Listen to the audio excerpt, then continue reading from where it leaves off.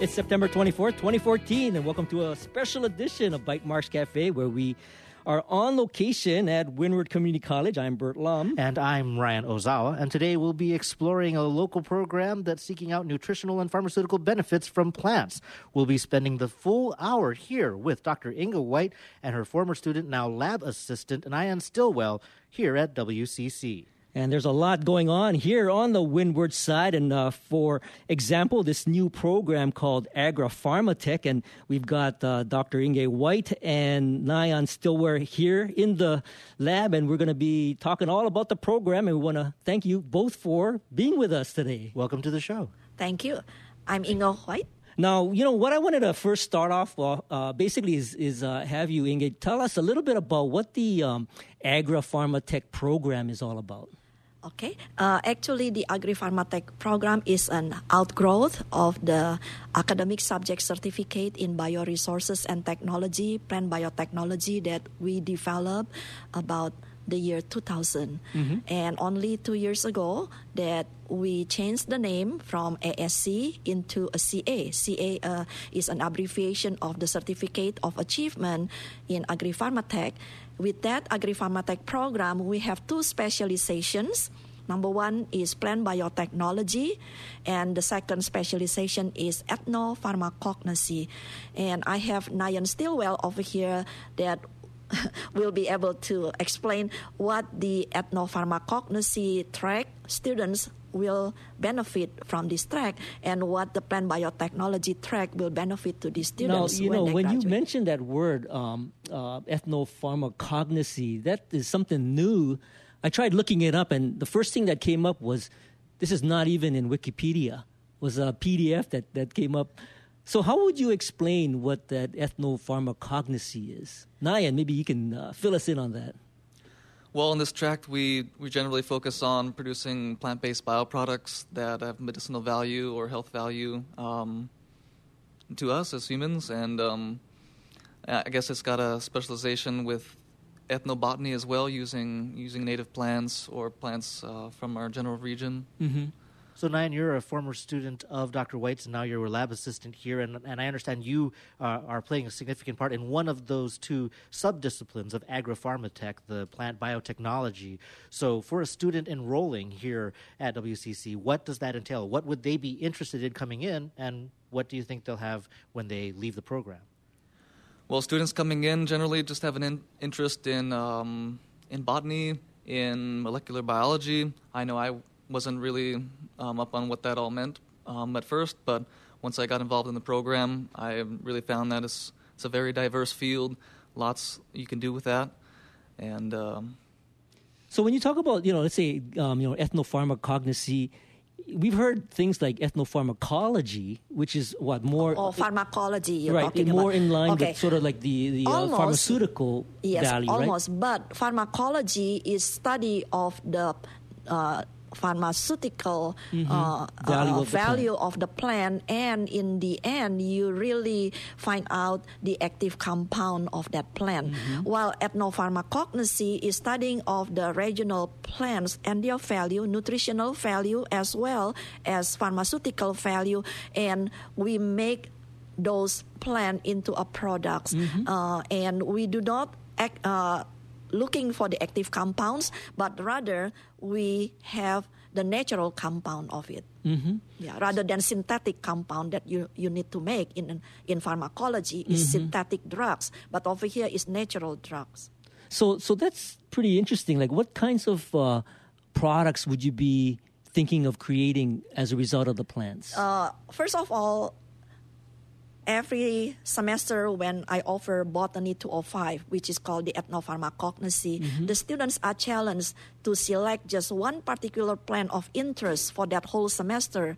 So after we select the plant and do the study on that plant, then we have to do our own research. So we do basically antimicrobial value, properties of that plant, and we also analyze the vitamin B value of the plants. Once we know the answer of that, then the student will make the bioproducts. For example, the ethnopharmacognosy series number 4 on Kinehe plant or the Spanish needle. Mm-hmm. we find out that that plant can kill 98% of bacteria in the mouth. There are 3 bacteria that we analyzed. They can kill from 95 to 98% of those 3 organisms.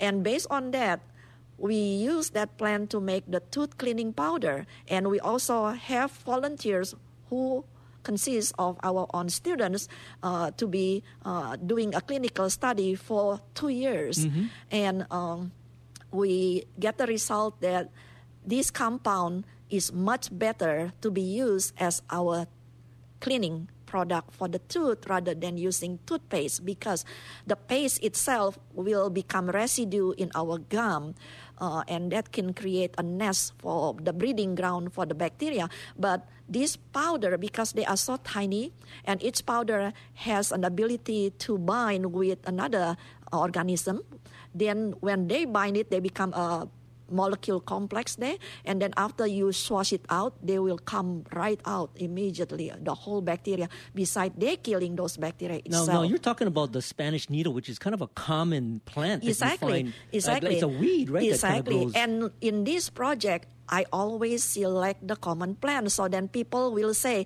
hey, I have this in my yard and I can use them. Mm-hmm. That is the goal. And the goal of this Agri-Pharmatech program is there are 3 goals. Number 1, Nayan already mentioned that whoever capable of going further to higher degree institution, they can get their bachelor's degree, master degree, and even PhD in the area of biology, horticulture, botany, pharmacy, even pre-med. And we have those graduates going into that direction already. But the second goal is that for whoever want to enter workforce immediately after receiving our certificate, they can enter the workforce. So Nayan will spell out the type of workforce for each specialization later on. And the third goal is if they don't like to be boss around, they can become agribusiness entrepreneurs themselves. And I have already 3 graduates that become successful entrepreneur. Right. So part of the sort of like the byproduct of your course is that people start to explore different products that they could create with the plants. You mentioned sort of this replacement for toothpaste. Yeah. And then I'm sure you've explored teas and lotions and soaps and all that kind of stuff. Exactly. So the whole business opportunity there. Exactly. And then also with Kinehe is that we make the medicinal soap, and we have a person who use it in Alaska and sending a very beautiful statement about the use of our medicinal Kinehe soap. Mm-hmm. And this is again his acne. His acne was flourishing, and then he used medication from the doctor and even get the injection, antibiotics and so forth, and it doesn't work. But when this person using our soap, it just the acne is just gone within 1 day or 2 days. Mm-hmm. Well, I have 3 kids coming up into adolescence, so certainly a good and affordable and a natural acne treatment is probably something I'd be interested in as well. Naya and Inga mentioned, sort of these various pathways, and of course now you came through the program, you're helping in the lab, but I'm curious about your future plans. Which of those pathways are appealing to you, and what do you see among some of your fellow students? Part of the objective of the program is to transfer students to higher degree education institutions. I myself is transferred to UH Manoa, transferred to the CTAR College. I'm specializing in plant biotechnology. And then what do you have sort of in mind in terms of going beyond, that field of study? Do you want to go into graduate, sort of postgraduate research, or are you going the academic route? I plan on doing postgraduate research. Yes, that's correct, and possibly if that's in my future, maybe into academics as well. Uh-huh. Maybe teaching. Yes. So Inga here is unfolding a poster. I guess you recently gave a poster presentation at a conference. What was the focus of that? What was that presentation that you were able to share? And tell us a little bit about the conference as well. Well, it's a continuation of a 10-year research collaboration. My part was to further analyze an orchid that's been transformed with a gene to make it resistant to a virus. That's a common virus in orchid nurseries here in Hawaii and around the world. So I presented my research in Ecuador at the 4th Scientific Conference on Andean Orchids, accompanied by Dr. Inga White. So, Nayan, your research was focused on orchids, and I kind of want to bring this back to something that I can certainly identify with. I have a coworker that's obsessed with orchids. My stepmother is a member of an orchid society, and they have very serious meetings about these plants. Where does your research intersect with just someone who can appreciate the beauty of these plants? Is it trying to preserve the health of the plant, or helping a species persevere, or is it moving on to other things? I mean, if you met an orchid collector at Kahala Mall and they said, "Ooh, you did research on orchids," what can you tell them? Well, that it's going to be for the benefit of the state, of the nursery producers of the orchids in Hawaii here. Like Inga said, it's a high product or high value business here in the state. So. And to encourage that kind of business is great for us. So yeah. I'm kind of curious: what you discover, is it applicable across a number of different orchid species, or just one species? And how does it sort of transcend the plant that you're studying? Once we be able to prove that we can do it in BLC orchid, we can do it in any other orchids because the protocol are about the same. Yeah, we can always modify that. Speaking about the orchid interest in the world, we try here in Hawaii through this program not only the plant biotechnology research. That's why the ethnopharmacognosy come about. As you know, ethnopharmacognosy is not just making the product itself, but also we make food pharmacy. We are having the third series, ethnopharmacognosy series on orchid, Hono-Hono. And we make Hono-Hono orchid as gourmet meal.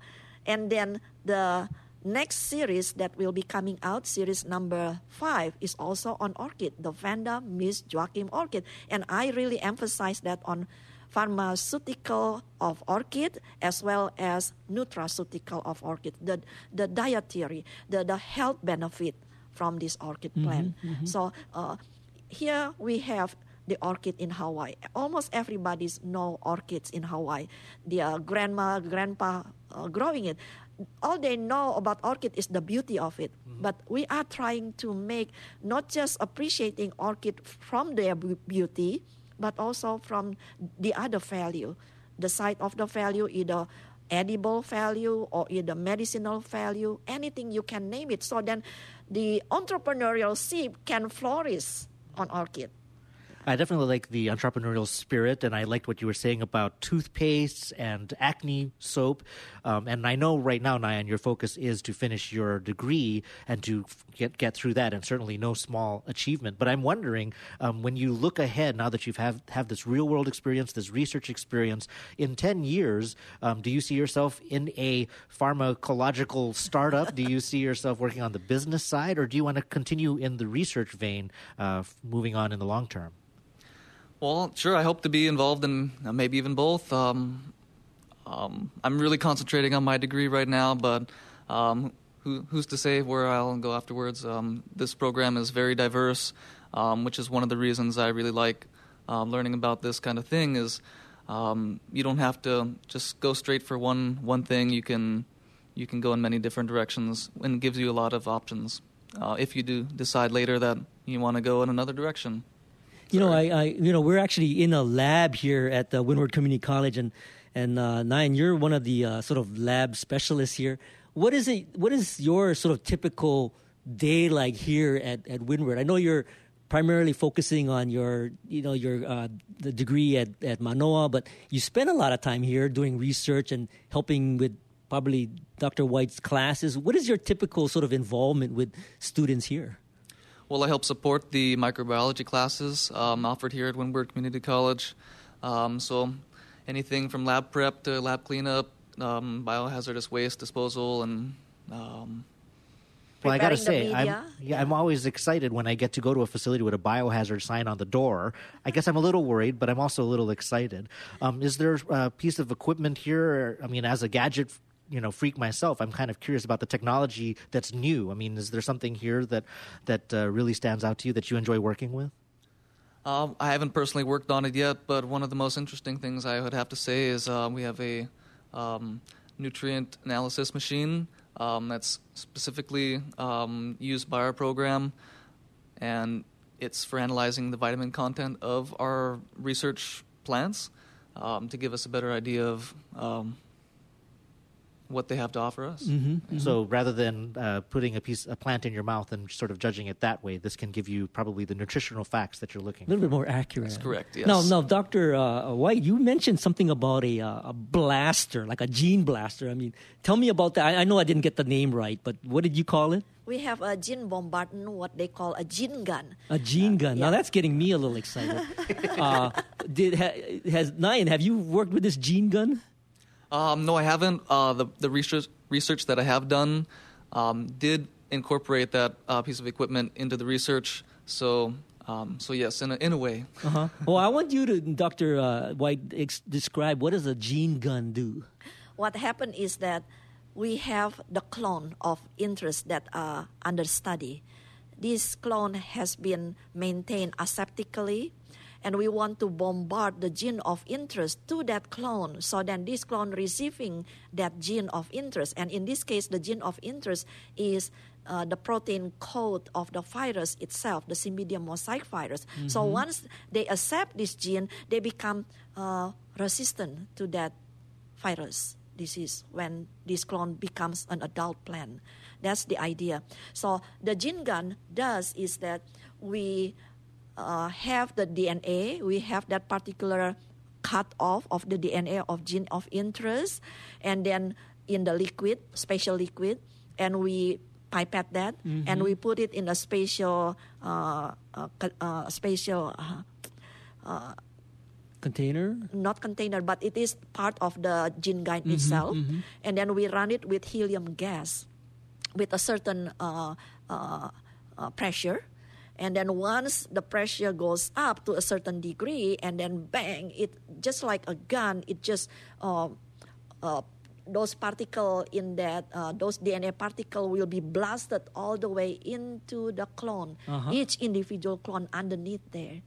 Well, you know, it's great to be in a laboratory and see some of the equipment, and you've been kind enough to show us around some, Dr. White, but I think that we want to get out now and kind of look at some of the other things that you have to show here on the campus of Windward Community College. So we'll take a short break and head out to the garden right outside of Dr. White's office here at Imi Loa. We are again talking to Dr. Inga White and Nayan Stillwell about a new curriculum called Agri-Pharma-Tech, and we'll learn more about how students can create new products from common backyard plants. And of course, our show is pre-recorded and we're on location here at Windward Community College, so we won't be taking any calls, but we'll be right back to visit the garden. This is Bite Marks Cafe. Hawaii Public Radio provides me with that mix of news, intelligent commentary, and music that enables my life here in Hawaii to feel complete. I support Hawaii Public Radio because it's an easy way to say thank you for all that is provided with Hawaii Public Radio to the people of Maui. Member supported Hawaii Public Radio. Radio with vision. Listen and see. There are candidate forums aplenty over the weeks before Hawaii votes on November 4th, but how much access will you have to the people asking for your vote? Next on Town Square, CD1 GOP candidate Charles DeJoux steps into the studio for a live 1-hour conversation that includes you. Join us Thursday at 5 for Town Square.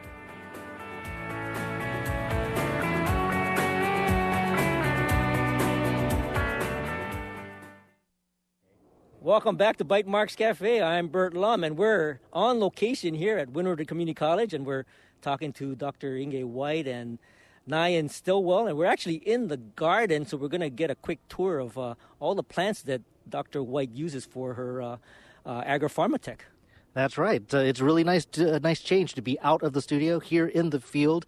And so, Inga, give us a sense of where we're standing. We are on the campus of WCC, just off the main road, but right across the street from your office. But already it seems like we're in a different world. We are in the Bioprocessing Medicinal Garden Complex. It's called a complex because this area here consists of 3 sub-facilities.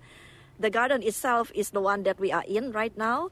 And the garden has a collection of plants from Asia, the Pacific Islands, as well as America.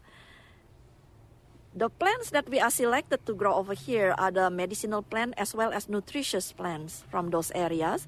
And then the second facility is the one with the white enclosure there. That is the aquaponic system. And then the third one, the one looks like a container over there, is our lab, and it's called the bioprocessing facility. So it makes up of this BMGC, or the Bioprocessing Medicinal Garden Complex. Well, you mentioned nutrition. I think we're part of the nutrition as well with some of the mosquitoes, but they're not so bad just yet. Now, before the break, we were in a classroom in a laboratory, and now we are out in the field among the chickens and mosquitoes, as I mentioned. Nayan, I have to ask you, as a participant in this program, what do you prefer, the sterile yet air-conditioned laboratory environment, or out here where it's dirty and full of life?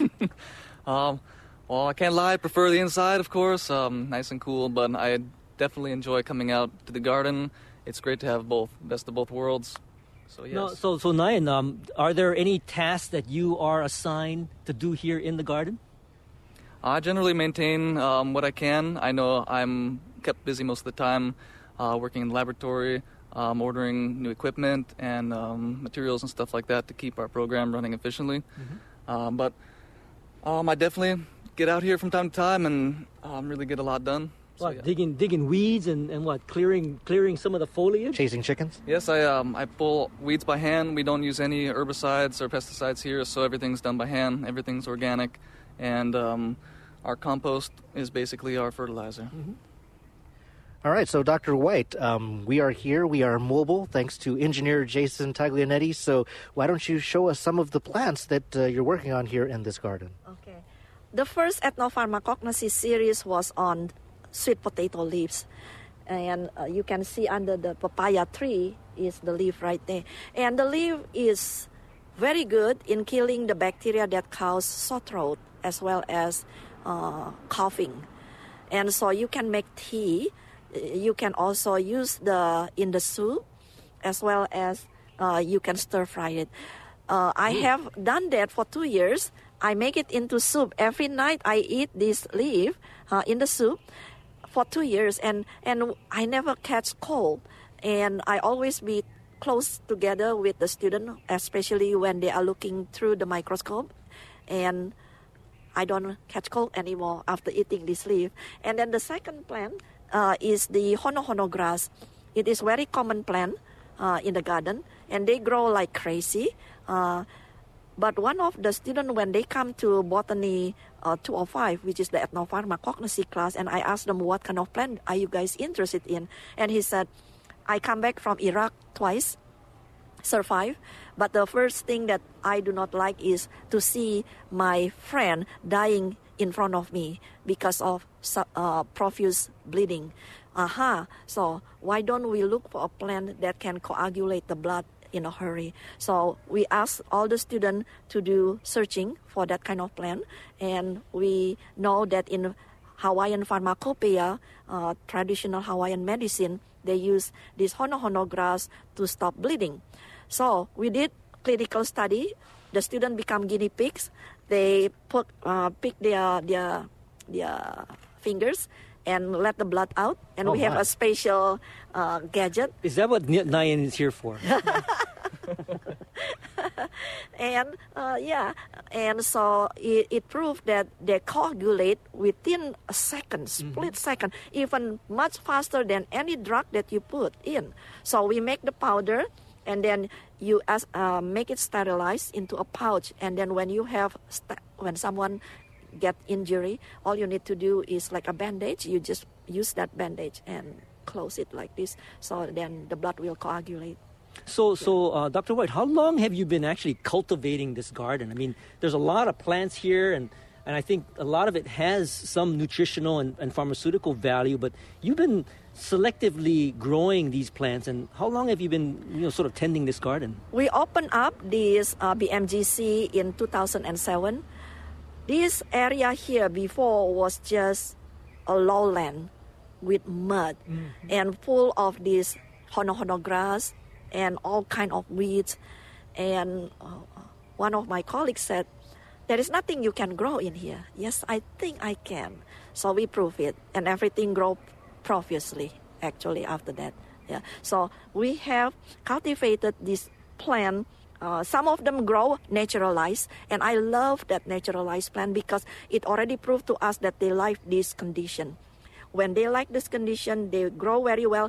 It means that that is the medicine for us. And some of them we planted that because we selected the plant. For example, the noni, we want them over here. Some of the tangerine, we want them over here.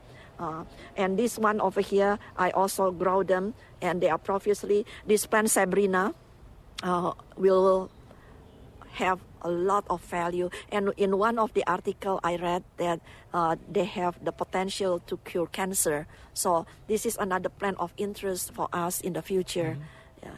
Now, one of the books that you published was on the Spanish needle. And can you kind of point out where that's growing in the garden? Okay, this is Nayan's expertise there because he is the one who make the powder all the time. So Nayan probably can show where they are. How do they look? Well, do they you want to take us there? I want to take Yeah. a Sure, follow me, guys.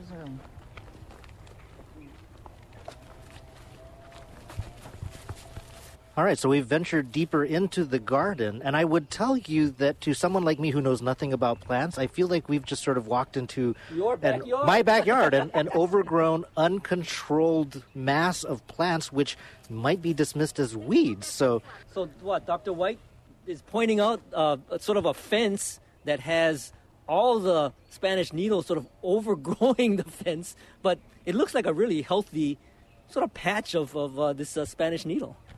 Yeah, so what I usually do is I don't trim back these plants too much. We harvest and let the plants keep growing in their natural state, which they keep seeding and regrowing. And we also, like I mentioned, we don't use pesticides or synthetic fertilizers. So in a way, these plants are as natural as they can be, and they'll give us the best result when we do our lab research. So they're going to give us a result like they would be as if we found them in the wilderness. Or now, Dr. White mentioned, with a coagulant for blood, basically making students bleed as a part of that test. We've talked about soaps for acne and toothpaste, and now you're saying putting the Spanish grass, which, again, to an untrained eye, which would be me, looks like a weed. And now I'm thinking, okay, now my backyard is a pharmacological wonderland, not a weed-infested backyard. Did you test any of these recipes? Have you eaten Spanish grass in any dishes? Yes, I have. Every year at Ho'olau'olea here at Windward Community College, our students prepare medicinal dishes with the plants that they harvest here from the garden. So yes, students have made delicious meals, and we do share those at our events. One of the recipes I'm looking at right here is wow, look at this! It's a Spanish needle ginger lemon sorbet. Did you try that? No, unfortunately. Oh, I wish. well, I wish. Delicious, and in the heat of the sun in this garden, I'm thinking this is exactly what I need. All right. Well, we are standing next to it, and we're talking about its nutritional value. Mr. Bert Lum here has actually put the Spanish weed in his mouth. How would you describe the flavor of this plant? Well, it's actually pretty good, and there's one recipe in here that I would actually try, which is the it's like ahi poke with iramona and some sliced, like diced Spanish needle. And, the leaf actually doesn't have a strong taste, so I think it would actually add to the flavor of the poke. Yeah, I personally like the flavor of it. We do make it into an organic medicinal tea as well. I think it tastes almost exactly like green tea, which is delicious, and it gives a lot of medicinal value as well. Very cool. Well, I want to see what else there is to see here in this garden. The next project for the Ethnopharmacognosy Series 5 is the Vanda Miss Joachim. That's why we planted all these trees over here, all these orchids. And it's been researched only one semester, and I need 2 more semesters to complete our study. Yeah, so I cannot really tell you that much, but the study that we did last semester was that they can actually kill the Helicobacter pylori that cause the peptic ulcer.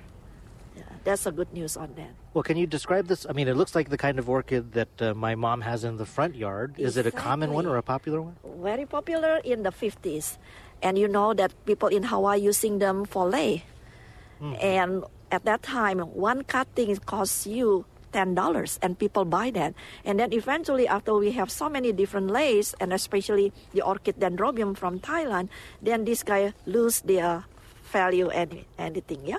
And so about 10 years ago, I tried to use the flower to boost up the value again. So I bring this plant to the gourmet chef Alan Wong, and asking him to make some stuff in there. So he made 3 meals, and I presented that meals at the World Orchid Conference in Vancouver. And then over here, every year we have the sister college from Shikoku Island coming in. Several occasions when they came in, I make tempura, and they were just giggling. And then I also make chocolate. I dip this flower into chocolate, and then you can chew that. And so nutritional value of this guy is very high in protein. And then we have not done the vitamin B analysis yet until next spring. When you're examining an orchid for its value, either pharmaceutical or nutritional, is the focus primarily on the flower, or are you looking at every part of the plant? Every part of the plant. The leaf is the one that kills bacteria, Helicobacter pylori. And the flower is the edible part that we can eat. So when Alan Wong puts an orchid on your plate, it's not just to make it pretty anymore? No, not at all. In fact, it's so delicious. He tried the leaf. He tried the flower first before he make into a meal. He was making the 3 meals in less than 15 minutes. Now, this is an interesting sort of growing arrangement you have here. You have these stumps that are being used as the frame for these orchids. Normally, these orchids would be kind of in an orchid shed or something, and maybe there would be some stilts that they would grow up. Yeah. But you've kind of have a makeshift of these stumps, and you're using them to propagate upwards. Yes. Orchid is with the aerial roots, doesn't require anything much because they get all the nutrient from the rain. And if they get into the bottom portion here, we have the mulching over here, so they might get some nutrient from the mulch as well. But the bottom side of this orchid root is not as active as the top part. So we don't spray with pesticide, we don't spray with fertilizer, but we just depend on the condition of the windward side. That's what we want to prove. The plant and the product that we have is strictly from windward side. If you take this plant to another site and grow them, their value might be different. Yeah, because of the growing condition. Exactly. The growing conditions. Exactly, and even the light. When you harvest the plant for studying stuff, trying to get the best medicinal content of the plant, it has to be picked on a certain time of the day. So for my mom, for example, when she has it in a pot with something that looks like very expensive orchid potting soil, that would be messing with the kind of chemicals or the reactions that you're trying to work on. Does there come a point in this research where you do start messing with that as a variable to maximize perhaps the pharmaceutical value by putting it in a specific kind of soil or putting some kind of chemical in? No, I don't. I don't do that, but I would prefer to look everything is naturally from our garden itself, so then that proves everything there. Yeah, there was one time it happened to me. I have one student doing research on shiitake mushroom.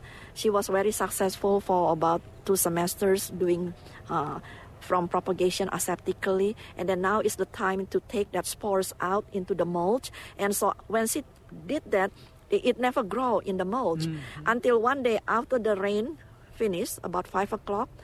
This is on Friday afternoon, and I start to go home, and I spotted this shiitake mushroom growing up to one of the 5 compost pile that we had. So I called her, and she came. We harvest that to prove if that is shiitake mushroom that she planted 3 months ago. And so when we tasted that, tastes the same, and nothing happened to us. Oh, we try a little bit, right? So nothing happened. And so we talk each other through the phone, and we said, okay, keep this until tomorrow, and we tasted again, and we keep comparing the result.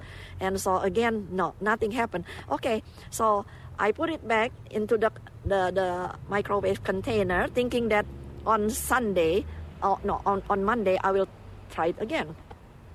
That Sunday afternoon, I make chili, and the leftover chili, I put it in another microwave container next to each other. So by Monday morning, without thinking further, I grabbed the wrong one. So I just put the rice in that container, thinking that I have the chili in that container. Mm-hmm. So I bring to school, and I eat for my lunch. And then normally my lunch is only like 5 minutes there, so I eat in a hurry. When I finish, I come to realization, and I said, wow, this tastes so good. What is it? And I said, oh my gosh, this is not chili. This is that shiitake mushroom. And immediately that, after I realized that, all of a sudden I developed the tingling sensation, and then I start to get up to call the secretary, because I know I'm in trouble. And then all of a sudden, the floor was just moving around me. And luckily, I was able to grab the telephone and ask her to come in. So the ambulance was already waiting for me down the road. And I was taken to the Castle emergency room. And I was detained from 12 o'clock to 6 o'clock. And so then the doctor said, what did you eat? I said, I know what I eat, but then I do not know the name or scientific name, because my brain didn't function. And so I asked the guy over here who know where the Kuhila'au is, mm-hmm. and the book is in Kuhila'au. So I give him the key, and he go in there, bring the book back, and then I pointed to the doctor, this is the plan right here. And he said, did you ever read the little... psilocybin? There is a small little print in there. It said, did you grow it in the eucalyptus compost? Yes, it was eucalyptus compost. So that's why you get that sensation, tingling sensation, and like this. So what happened is that the mushroom is saprophytic. So they eat everything from the compost. So then like this one, they grow on the compost. They eat on the compost. So our compost has to be the one that is really good. So it was still shiitake mushroom. It was. But it just pulled the nutrients from the compost. From the compost. And the compost is toxic. Yeah. So that is a good story. And stupid. Well, I have to say again, from the testing things that you're cooking to making yourself bleed to now possibly giving yourself an interesting chemical journey as a result of your research. Although you're saying you're working on orchids in a garden and in a laboratory, it sounds like this is actually a pretty exciting and dangerous line of work. Correct, yes. Outside is really something that you cannot beat. If you need relaxation or meditation, this is the place right here to meditate. Yeah. Well, your garden is beautiful, and we could spend the rest of the afternoon exploring, but right now we'll head into the actual garden shed to continue our conversation with Dr. White and Nyan Stillwell. We're on location again, so we won't be able to take your calls, but of course we'd love your feedback. You can still email us at feedback@bitemarks.org. You're listening to Bitemarks Cafe. Feeling down? Your girl's done left you, and even old Blue don't recognize you anymore? If your life sounds like a country song, remember you can rely on Hawaii Public Radio during good times and bad. And now we're relying on you. Keep it tuned to HPR for our Fall Fund Drive starting October 1st. And if you like HPR, you'll love our pledge drives.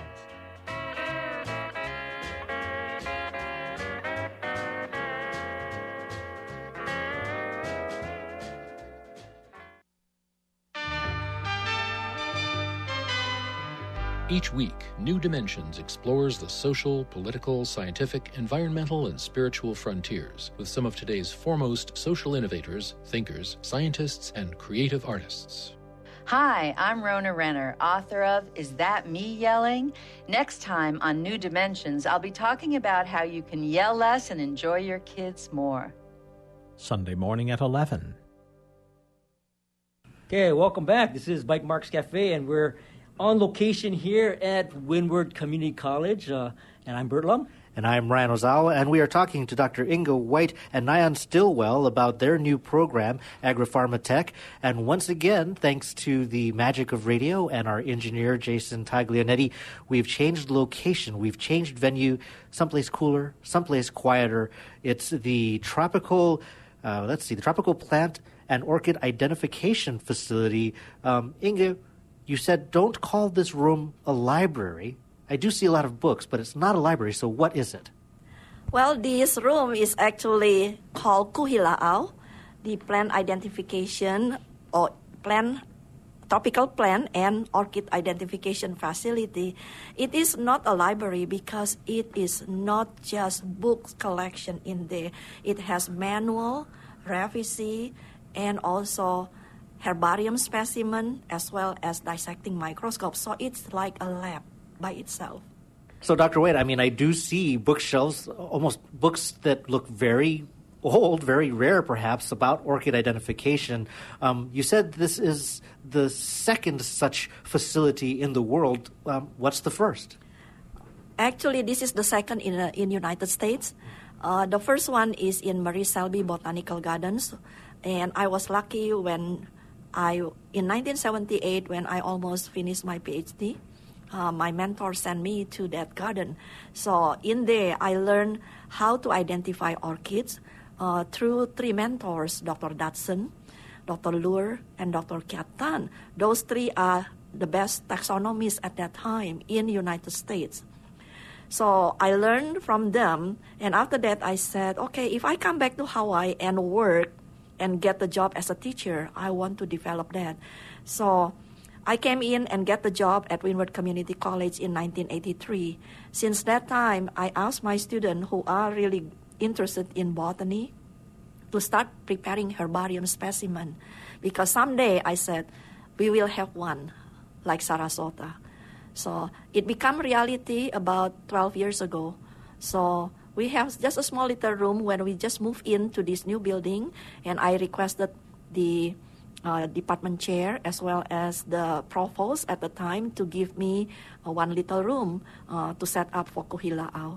So I got that room, all right, and then at that time we already have a lot of herbarium prepared by previous students already. And then we were lucky because anything involved with orchid, we have such a tremendous orchid growers in terms of numbers as well as their enthusiasts and everything in Hawaii. So we were lucky to have their support. And one of the biggest supporters for Kuhila'au is Mrs. Jean Inoue and her husband. They both passed away already, and they donated a lot of books for us. And the books are so valuable because it's not be reprinted. And I was also lucky knowing several of the important botanists. So these are the botanists also donating the book. And I would also say we are supported through the grants that I have, USDA grant for the past 14 years. So the grant supporting me to purchase a lot of books as well. So when I returned from South Africa last night, my bag is loaded with books. I forgot that I have such a little bag to carry, and I'm no longer young, and the book is there already, so nobody can help me to carry that. And I was struggling 34 hours on the plane and then moving around transfer with that heavy book. But the book is really good from Africa, orchid from Africa, as well as the plant from Africa that will be able to use it for identification. So the Kuhila'au is used by my Botany 160, the plant identification class, and also Botany 105, the ethnobotany class, as well as ethnopharmacognosy class. That book collection in there is not just orchid, but also tropical plants and medicinal plants as well. So if you were to look at this room, it is chock full of books, and there's new books and very old books, and I guess the old ones are the ones that are locked away. But you also showed us a filing cabinet that had a number of articles and sort of a whole category of orchids that you've been sort of collecting readings from over the years, and maybe you can tell us a little bit about that. Yeah, for identification of orchid species, the key is really not much of the manual. Manual is the book of certain country, because that book was written by the author many, many years ago. And every time the taxonomical name keep changing. And so the monograph and the Raffisi are the one that you are referring to in the file cabinet is a lot of importance in there. What we do is that every time when the taxonomist writing an article about the new species, the new species were not found in any manuals, but in that article that this person are writing. So it's so important for me to gather that material, the article, and put it in the file, and then arrange them alphabetically according to their genus. Now, Inge, you talked about struggling carrying these rare books back from Africa and these documents that need to be preserved and curated. And it makes me wonder, I mean, as a nerd, what work is being done to perhaps convert all of these rare documents, these heavy books on your back, into something electric, something scannable, perhaps searchable? Is that something that the global ORCID community is working on as well? It's a very good suggestion. And in fact, for a long, long time, I've been thinking about it. But then if anyone be able to do that for us, I would be so happy, because then a lot of people will be able to use all the books all over the world. But again, it might be an issue of copyright, yeah. But someone tell me that any book older than certain year do not recognize the copyright, so you might be able to do so. My question is that as old as 200 years old book, if you digitize them, would they actually be damaged? That's my question. Well, I think there's digital archive sort of procedures that are taking these old books and actually digitizing them. So I think there's a process that will protect the book but still get it into electronic form. So you should consider that, and maybe even go for a grant to get some money to actually digitize all the collections that you have. Another question is that if we digitize the old book, the value might be no value to the old one. And there are some people who use this old book as a means of antique. So whether I will jeopardize that value or not, I have no idea. So I have to do a lot of research on that as well. As you know, ORCID world is a business area, business world. And I cannot decide on one thing without knowing the other. So I have to be super careful on that. Well, certainly concerns about copyright, the value of the printed rare book when it's made digital, and things like that are things that all industries are struggling with all at the same time. Yes. So certainly you wouldn't be alone. Yes. Now, Nayan, when you were a student, or perhaps now as a lab assistant, do you spend a lot of time here in the identification facility? Not right now. Most of my time is spent preparing and keeping our program running smoothly. But we encourage more people to take advantage of our facility and our knowledge of the plants. So. Well, you've talked about, Dr. White talked about specimens, and you showed me a little jar containing what looked like an orchid flower. I mean, how many of these specimens are you trying to maintain? Is this something that you put together or that you had some experience curating? I personally didn't create these wet herbariums, but there's approximately 100, 150 in our one file cabinet that we keep along with the facility. And we also have a number of dry herbarium in the facility as well to refer to. So what's the benefit of keeping it, I guess you called it wet versus dry? So it's a flower suspended in, a fluid of some kind. What does that do for you versus just looking it up and getting a picture in a book? Well, for example, the dry herbarium, they're pressed so they're flat. The wet herbarium, they're still in their natural form. They can be examined for their three-dimensional shapes compared to the dry herbariums, but also you can take them out and maybe do some dissections to track down exactly what's the morphology of the plant.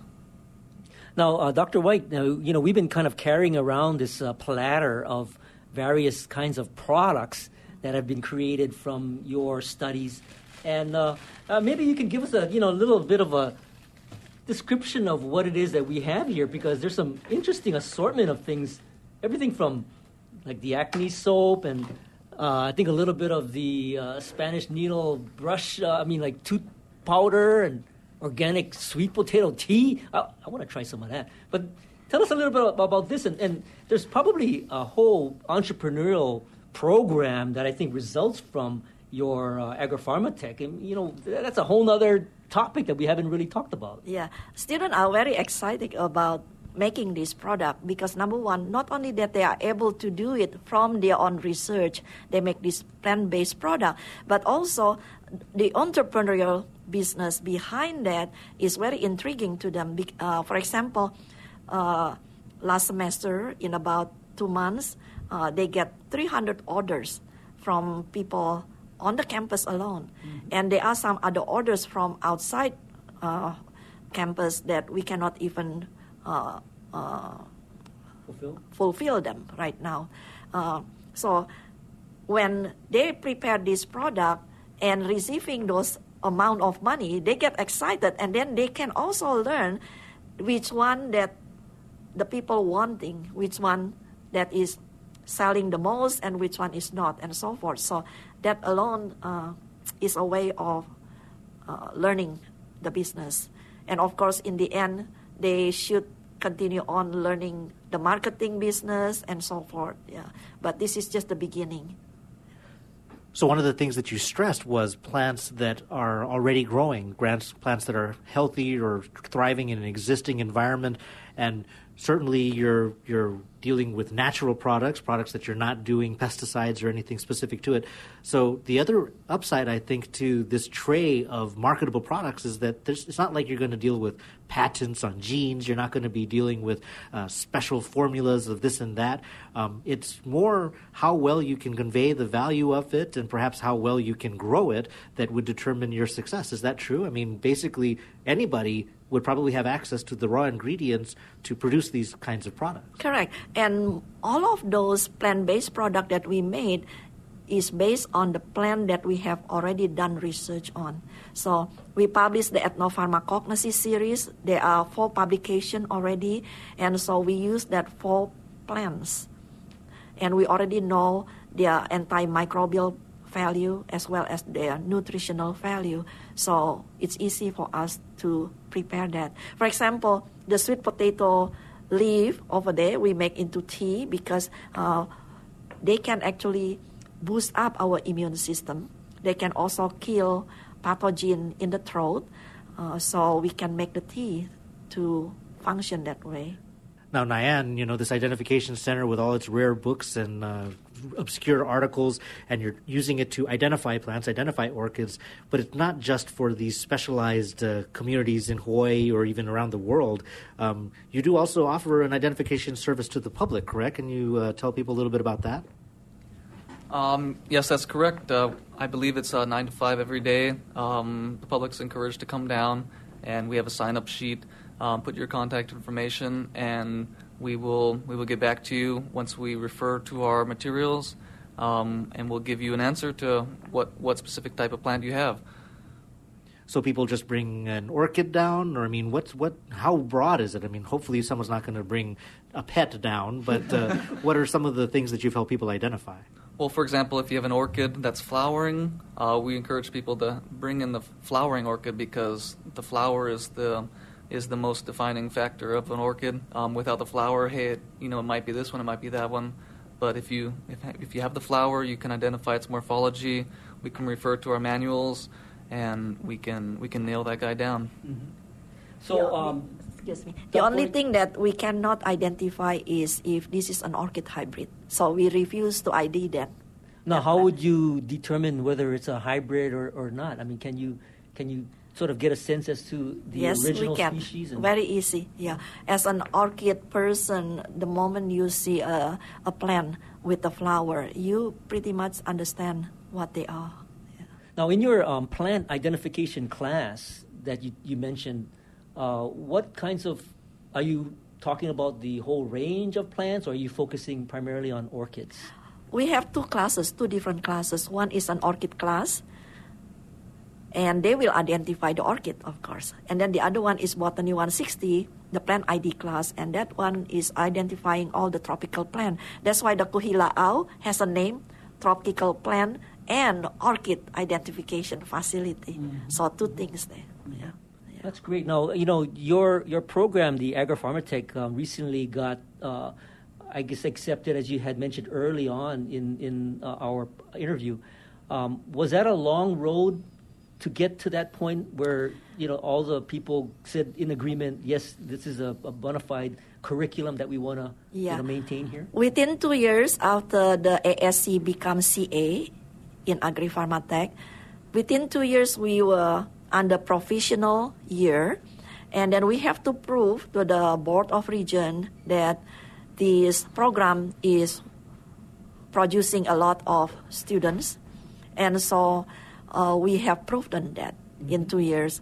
And it is a long way and very challenging because the Agri-Pharmatech program is a multidisciplinary program, and within the botany and microbiology classes itself, under my discipline, there are a number of them, and I created 4 of them, very different, that nobody have ever developed that classes. So in order for me to receive the student who come into the program is a big challenge, because I can only recruit students when they are taking my classes. That way I know them, I know the capability of each student, and so I also talking to them person to person, understand what is their motivation and all. Yeah. And once I know that they are motivated, then they agree that they wanted to come into the program, and I will nurture them until they finish. Yeah. Well, we're talking with Dr. Inge White. She's a professor of botany over at Windward Community College, and is officially kicking off the Agri-Pharmatech. And of course, Nyan Stillwell, and he's now a graduate of Dr. White's program and now a student over at UH Manoa in the College of Tropical Ag and Human Resources. And we want to thank you both for joining us today and inviting us out to Windward Community College. Thank you. And thank you for listening to Bytemarks Cafe. If you missed any part of this edition, you can find the podcast of tonight's show on bytemarkscafe.org. And if you have any comments or suggestions, you can email us at feedback@bytemarks.org. Of course, you can also find us on Twitter. I'm at Bytemarks. And you can follow me at Hawaii. Our intrepid engineer here on site is Jason Taglianetti, and our executive producer is Beth Ann Kozlovich. And we leave you with our song pick of the week. Here's a band called Abbey Buffalo and a song called Remember Last Time. See you next week.